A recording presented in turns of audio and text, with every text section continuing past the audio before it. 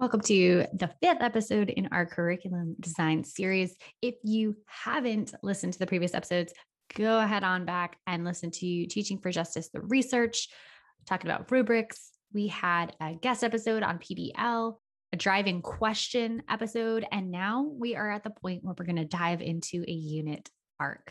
We're talking today about the protocols or activities that make up a unit, how we can repeat them in replicable patterns to not only decrease the amount of energy and time that goes into lesson planning and unit planning as a teacher, but also to increase the predictability and consistency and skill development of our students. So let's dive in.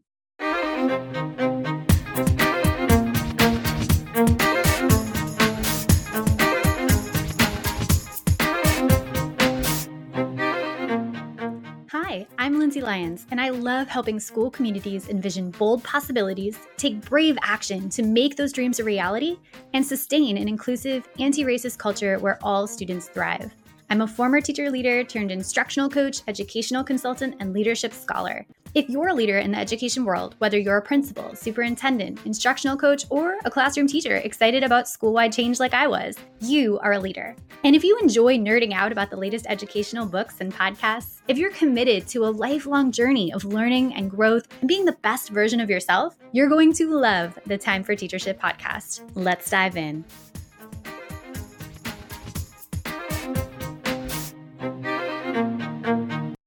I still remember sitting across from my curriculum coach, who was amazing. Her name was Janice, during my third year of teaching. And when she shared the concept of a unit arc, I could barely believe it. I was awestruck. Well, at the same time, thinking, really, I can do that? I can just repeat these protocols. Every single unit can be the same arc. This saves me so much time. And with the introduction of this one concept, my entire idea of what was possible with regards to curriculum design drastically changed. And so all of a sudden, I saw a path forward that involved creating really amazing topical units without spending 20 hours every weekend to finish them, which is what I was doing in my first 2.5 years of teaching. My unit creation process skyrocketed after the introduction of this one simple tool of the unit arc. And I'm so excited to dive into it today with you. Here's how I define a unit arc: the pattern of purposeful learning experiences in which students engage throughout a unit. As with any unit, we're going to pack it with learning experiences for our students. We will always want to be student-centered in our pedagogy. The key difference with a unit arc is the intentional pattern it follows, the pattern of purposeful learning experiences. And so this pattern becomes predictable to you as the creator. It saves you a lot of time from reinventing the wheel, so to speak, each unit, but it also becomes predictable for your students because you're going to reuse it from unit to unit. They're going to become familiar with each protocol specifically, but also where we're going next in the broader context of the unit. So once I developed my own unit arc for my courses, I no longer spent hours determining which activity to prepare for each lesson, because the activity given the particular day within the unit was pretty much the same every time I created a unit. So the same arc, the same templates for specific activities stayed with me from unit to unit. And so then my prep time was focused solely on just collecting and organizing the specific content material that would vary from unit to unit. So what's an example of a unit arc? I want to kind of paint a picture for you around what this could look like. And it's going to vary by subject. It's going to potentially vary by grade. It is going to vary from teacher to teacher based on what your teaching qualities are, your preferences, but also the strengths and preferences of your students as well. So here's just one example. This was, for context, originally intended for social studies content. I've used it for social studies, for literacy, for various subjects as I'm coaching. So here we go.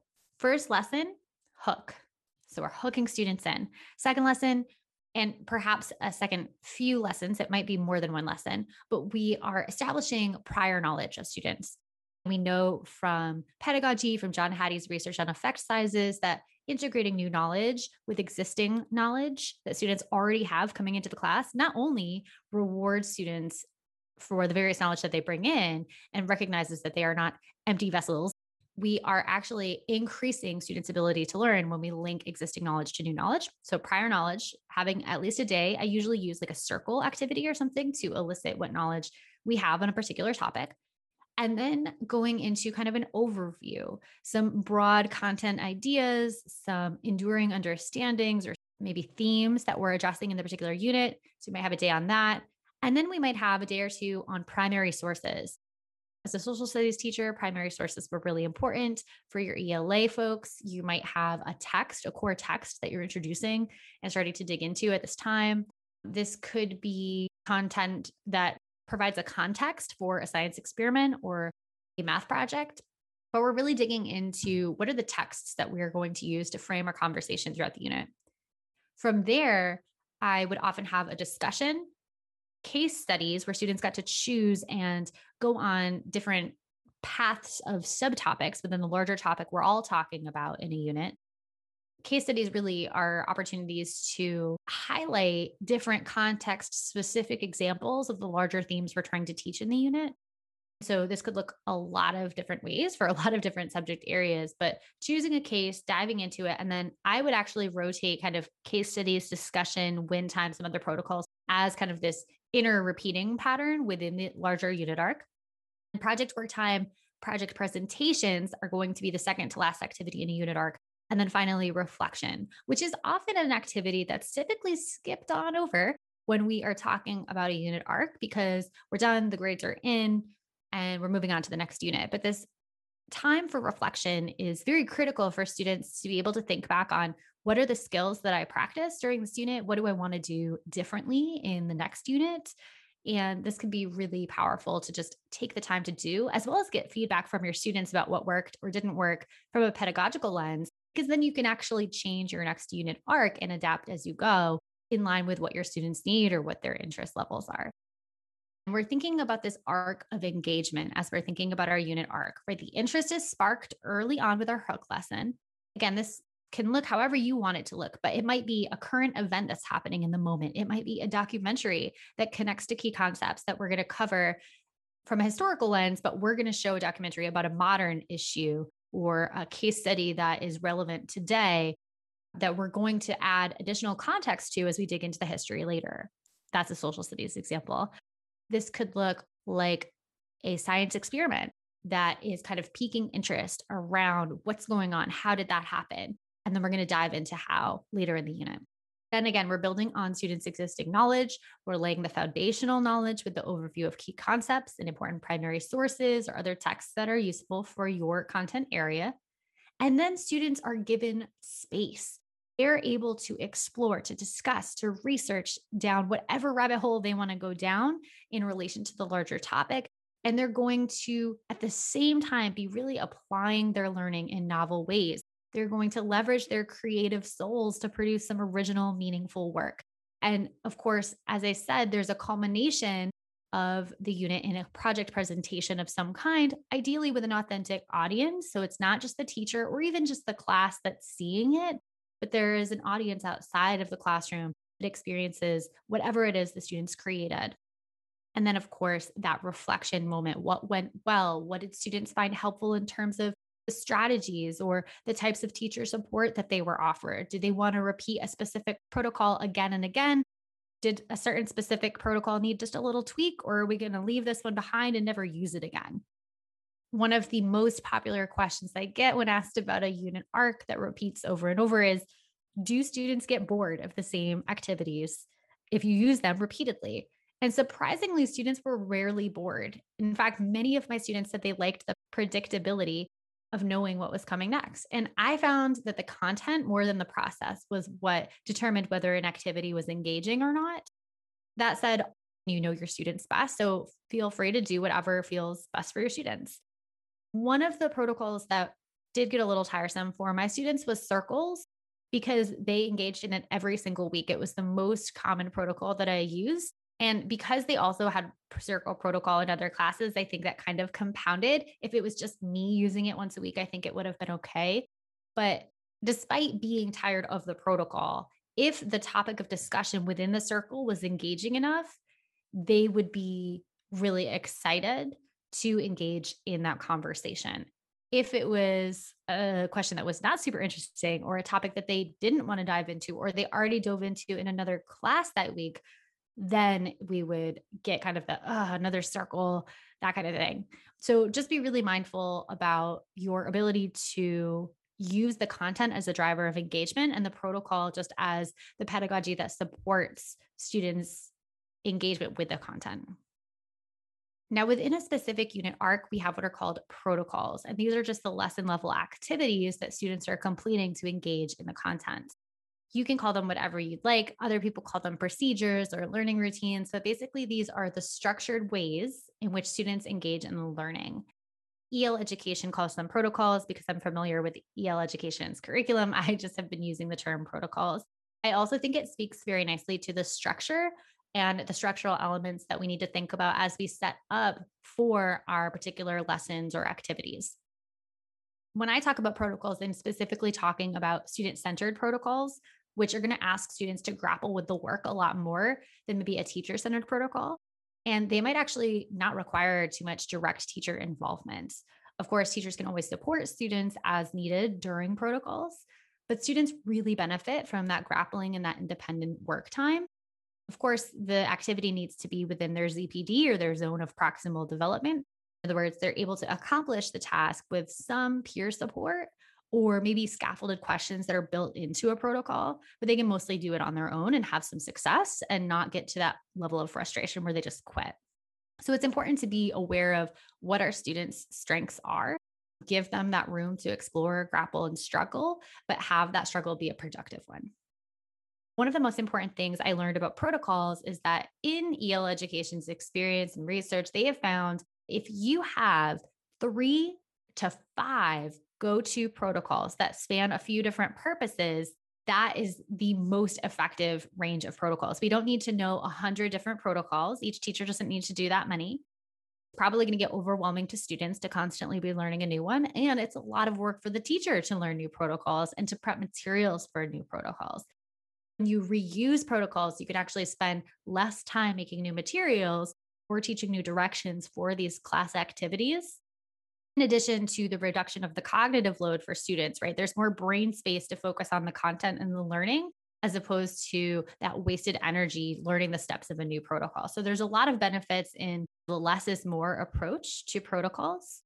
Of course, you can always rotate in a new protocol to mix things up beyond the 3 to 5, but 3 to 5, I think, is a really healthy goal. And we can align each one of those 3 to 5 to a purpose, a larger goal for the activity.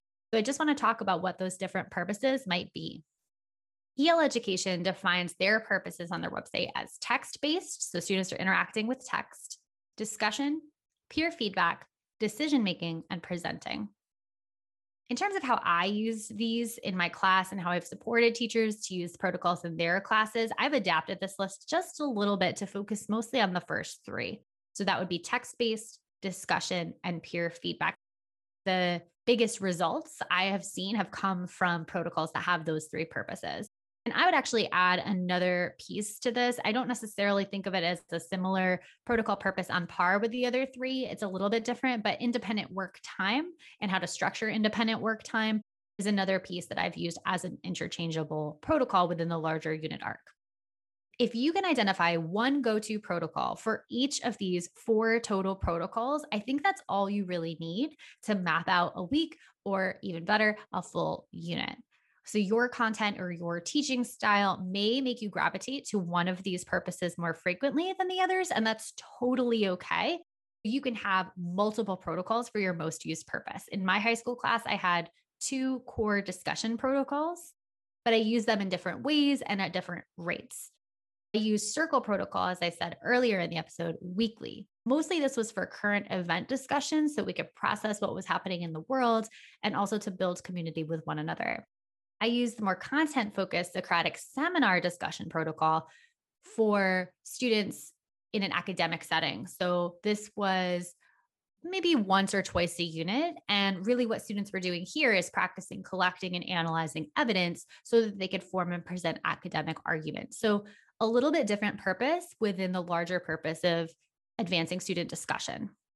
My challenge to you now is to go ahead and build out using the protocols that you use already, things that your students have loved and been really highly engaged in, kind of list out those protocols and see if you have at least one or two protocols for each purpose: text based, discussion, peer feedback, and any other purpose that you come up with.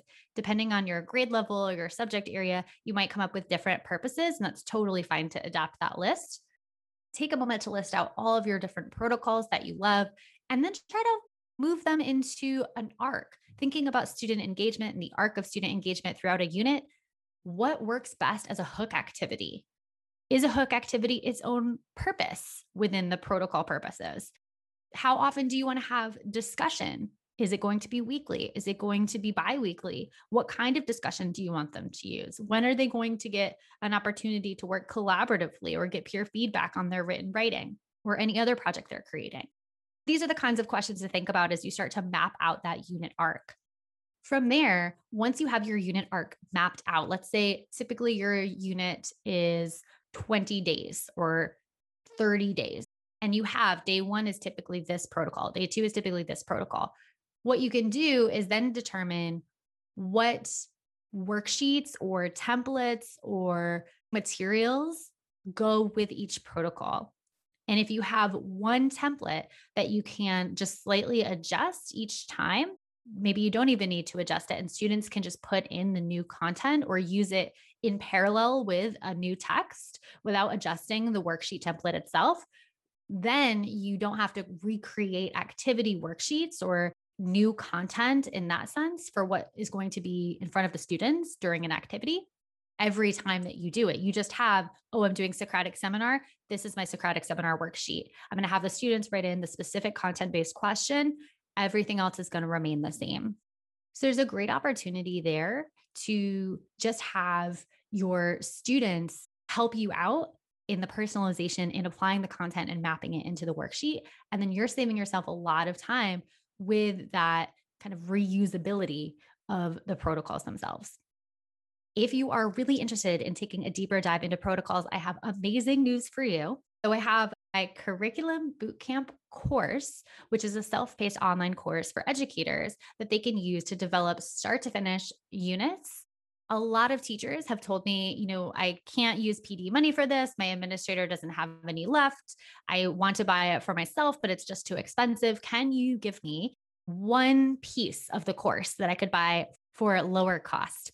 And I've been hesitant because I really think the start to finish element of I'm going step by step by step. I'm not going to miss anything. I understand why we're doing it. There's like the rationale that's included as well as each of the templates. That's so valuable to creating a really great unit. However, I also recognize that teachers do not get paid enough.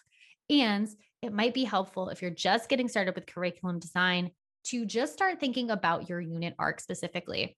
And so what I am doing is pulling my protocols module from my larger curriculum bootcamp course and selling that to individual teachers who just want a glimpse at the course.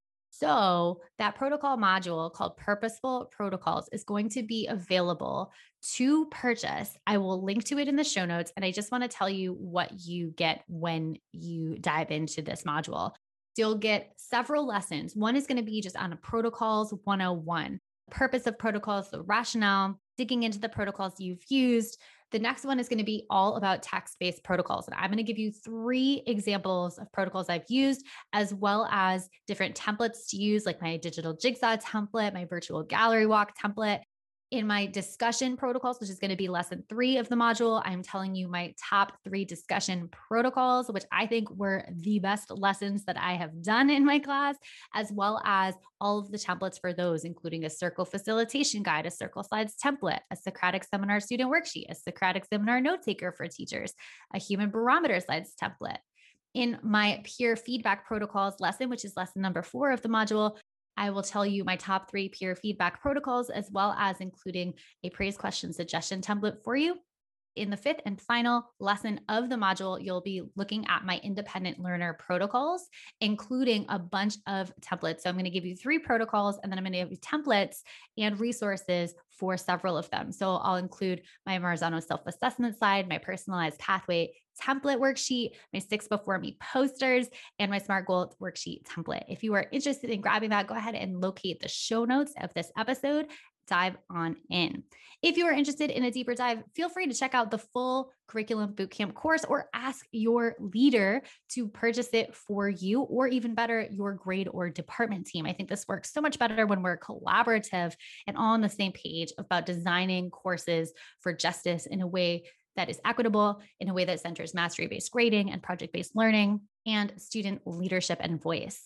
If you are a leader, feel free to purchase this course and my live coaching component of the course for your department or grade team.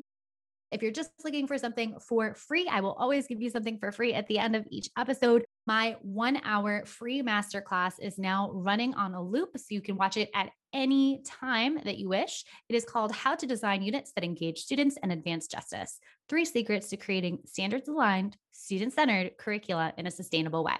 You can get that at the link in the show notes, or you can go to bit.ly/createamazingunits, all lowercase. Tune in next week for the final episode in our curriculum development series, where we get to go on a curriculum deep dive with Laura Cruz, looking at her autobiography course, which you could turn into a unit of your own. She's going to take us all through the mindset shifts going into creating a course like that. If you are used to teaching a standard course, she's going to talk to us about the course specifically, how our students responded, the specific lessons and protocols. There are so many pieces that we've already been talking about that you'll see show up in her course creation and implementation. See you next week. Thanks for listening, amazing educators. If you loved this episode, you can share it on social media and tag me at Lindsay Beth Lyons, or leave a review of the show so leaders like you will be more likely to find it. Until next time, leaders, continue to think big, act brave, and be your best self. Thank you.